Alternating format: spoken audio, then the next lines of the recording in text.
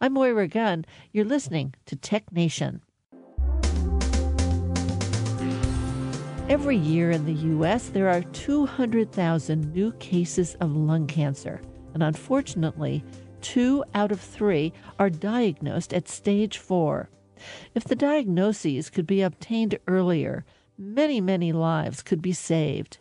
Nucleix in San Diego is working on a blood test for lung cancer, and with a blood test for bladder cancer already approved in Europe, and other efforts to diagnose 12 other cancers, their goal of making annual testing for cancer routine is well underway. Chris Hibberd is the CEO of Nucleix. Chris, welcome to the program. Great to be here, Moira.